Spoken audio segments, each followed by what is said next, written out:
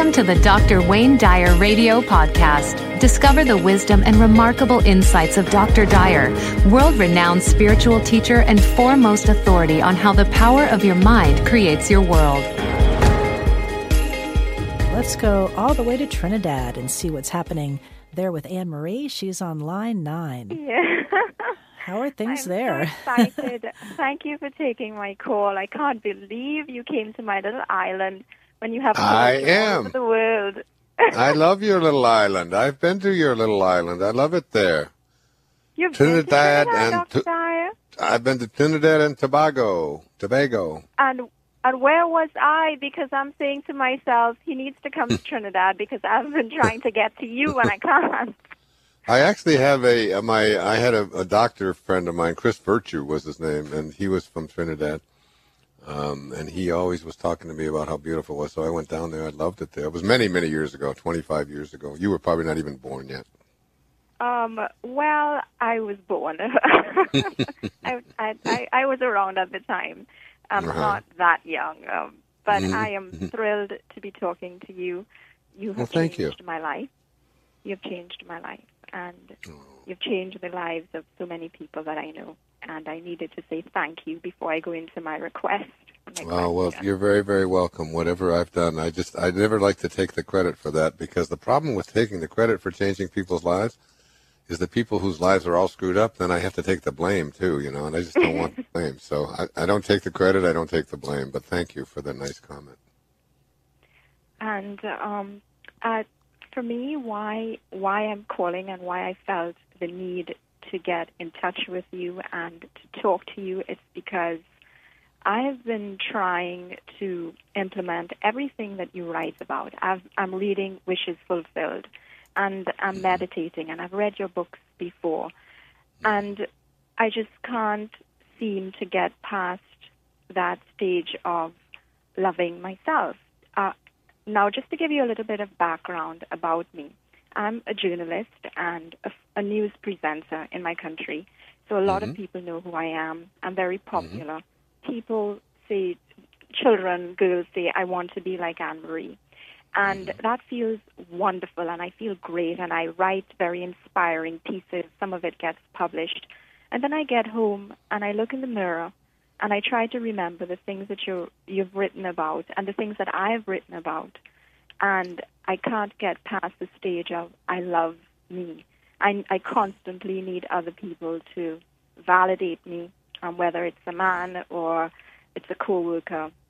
And I've been trying to deal with that issue of loving myself. And I feel like the only person who may be able to help me is you. One of the people that's been very, very instrumental in my life, particularly in recent years, is a man named Mevlana Jalaluddin Rumi. I don't know, he was. I've heard of Rumi, yes. Yeah, well, Mevlana is a term that means our master, and Jalaluddin is the first name given to him. And Rumi, he lived back in the 13th century. Very, very divinely spiritual man. One of the great Christ consciousness people who ever walked on this planet, and mentions Jesus as much as he mentions Muhammad in his work and so on. He's a Persian poet. So this is one of the things that he says. This is going to be very helpful to you, Anne Marie. He said, "You who seek God apart, that which you seek, thou art. If you want to seek the beloved's face, polish the mirror and gaze into that space." So that's from Rumi. So now when you look into the mirror, as you just described, instead of seeing Anne Marie, this woman who's a journalist, who's from Trinidad, who's on whatever your age is and whatever your accomplishments are and your possessions and so on, instead of seeing that, when you look into that mirror, remember what Rumi said. You who seek God apart, that which you seek, thou art. If you want to seek the beloved's face, polish the mirror and gaze into that space. And so when you look into the mirror, what you want to do is see God and realize that that's who you are. That deep within you, buried deep within you, See, we all know that we come from whatever we call this thing, called this invisible intelligence, whether you call it the Tao or whether you call it God consciousness or Christ consciousness or Krishna or whatever, Allah. It makes no difference what we call it. It's everything originates. Quantum physics teaches us that everything originates from non-form. Jesus put it this way. He said, it's the spirit that gives life. The flesh counts for nothing. So it's the spirit. It's this invisibleness that creates life. You came out of this invisibleness, out of this nothingness. And when you realize that what that is that you came from, that you came out of, that all things come out of in the physical world, is that source, is God, then you have to remind yourself that you must be like what you came from. And so I would ask you the question, in response to what you are saying to me, is how do you think God, your source, what do you think he thinks, or she thinks, whatever you want to call this thing, when they look at you, at Anne-Marie, what do you think that they see? Remember, God is love. Jesus said it so beautifully. God is love. That's like the definition of what God is. It's just this pure loveness, So the only thing that God can do, if he's just pure love, is to look upon everything the same way that he is. It's the only thing that can come out of him, is what's inside of him. So what do you think God thinks when he looks at you? What do you think he thinks of you? He sees his child trying to fulfill his wishes and to lead a good life and help others. And you think he loves you? He loves me immensely. Yeah, because remember, God is love.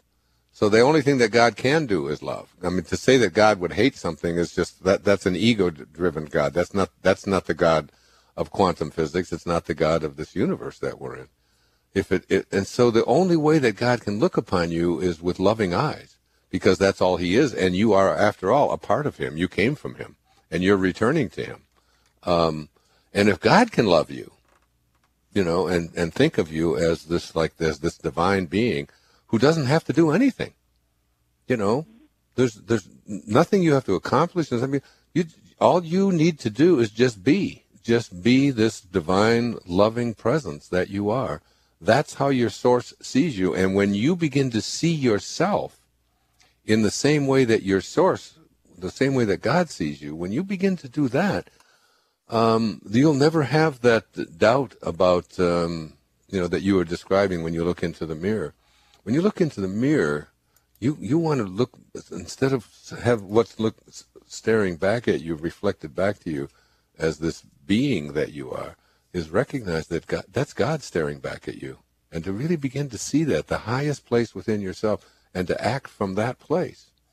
And then all of that doubt about your worthiness to receive, or whether you're worthy of all of the accolades and so on that you get there in Trinidad, from all of the people who respect you and love you, you'll say, well, of course they love me, because I am an instrument of love. That's what I do. That's who I am. And that's all I have to do, is just be love. And once you get that, and once that's a part of who you are, wow, it's like you'll never have any self-doubt again. I'm smiling because you're right, and I'm also smiling because I need to remind myself of that, because it's not that I am not aware that God loves me. I know that he does. But then something happens, and it usually is linked to some form of rejection. And then I forget, and I think, okay, well, if I am this spiritual being and God loves me the way he loves me, then why am I being treated this way? And why was I rejected? Or why am I going through what I've gone through, what I'm going through right now? And that's the balance, the issue of balancing it. And you can do it one of two ways. You can be in a state of gratitude for this love that is what your essence is. Your original nature is this love. And say that everything that comes my way, even the things that seem to be interference or obstacles or difficulties or struggles or, accidents or illnesses or being left and being rejected, that all of this is just a part of the curriculum, of my curriculum to returning to God. So instead of waiting for something good to come along so that you can be in a state of gratitude, you just start being in a state of gratitude all the time for everything, that shows up in your life, including the rejection. And when you can just have someone reject you and say, thank you, I needed to learn that in this moment, and not let yourself become all obsessed with they don't like me, or I didn't do the right thing or whatever, and just allow that. You just be amazed at how freeing that is for you to just you don't just get down on your knees and pray to God when things are going well and being in a state of you get down on your knees and pray and be grateful for this struggle, this illness, this difficulty. I've been struggling with something with my back in the last few weeks and so on, related to any number of things. And every time I feel that twinge in my back and so on, I say, there's something in this for me. There's something for me to learn here. Maybe I need to slow down a little. Maybe I need to not do that. Whatever it is that that I'm just grateful for the reminder instead of cursing it and wishing that it weren't there. And I guess the freedom comes when we've learned the lesson, right? And then you'd stop asking the questions about your back, and I would stop asking the questions about what is the lesson here. Yeah, I think freedom comes when you can just be an instrument of love, and just love it. Love your back, love the pain, love the people that reject you, love it all. It doesn't mean you have to be anybody's victim. It just means that you're just coming from a place of love. There's no judgment in there. And once you get judgment and criticism out of your consciousness, you're thinking and you've returned to your source. It's like this is how you came into this world, as this beautiful little baby girl, who didn't have to do anything to please anybody. You just are. You were just created because that's just in the nature. That's what God wanted, and here you are. No need to judge anything. Does it ever end, Dr. Dyer? Do the questions ever stop? Are you at a stage in your life where you feel like you're almost there then, because you're such a very spiritually evolved person?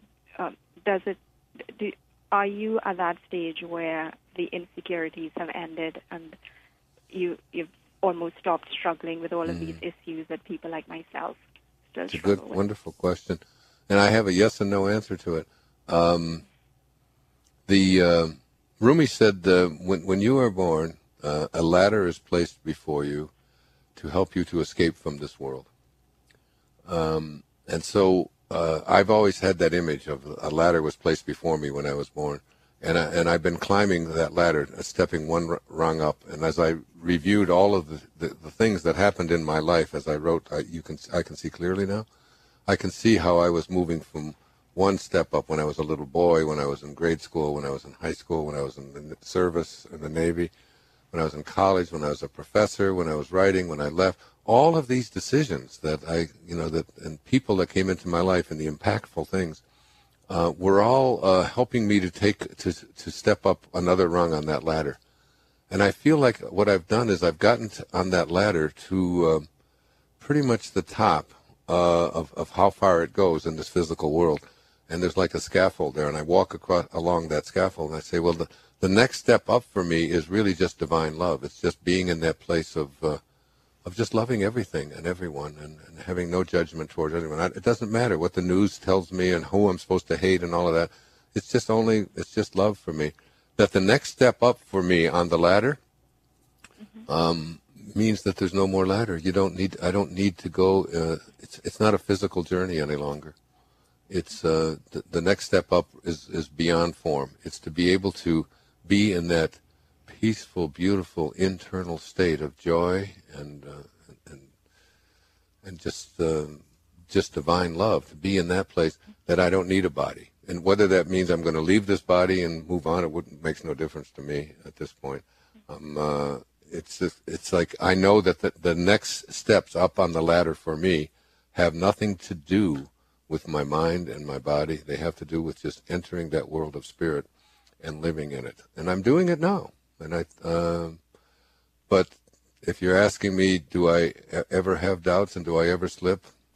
the fact is that the reason I feel more enlightened now than I did even 10 years ago is because I realize how little I know in this physical world. I mean, most people attribute what you just said to me. I'm more spiritually awake and more enlightened and wiser. And the truth of it is that I'm at the place in my life where I realize I know almost nothing in comparison to what there is to know. I just read a story about a scientific discovery. How they discovered this, I have no idea. But they discovered a galaxy that to go from one end to the other of this galaxy that's out there someplace beyond where we are, it would take 80 billion light years to go from one end to the galaxy to the other. My goodness.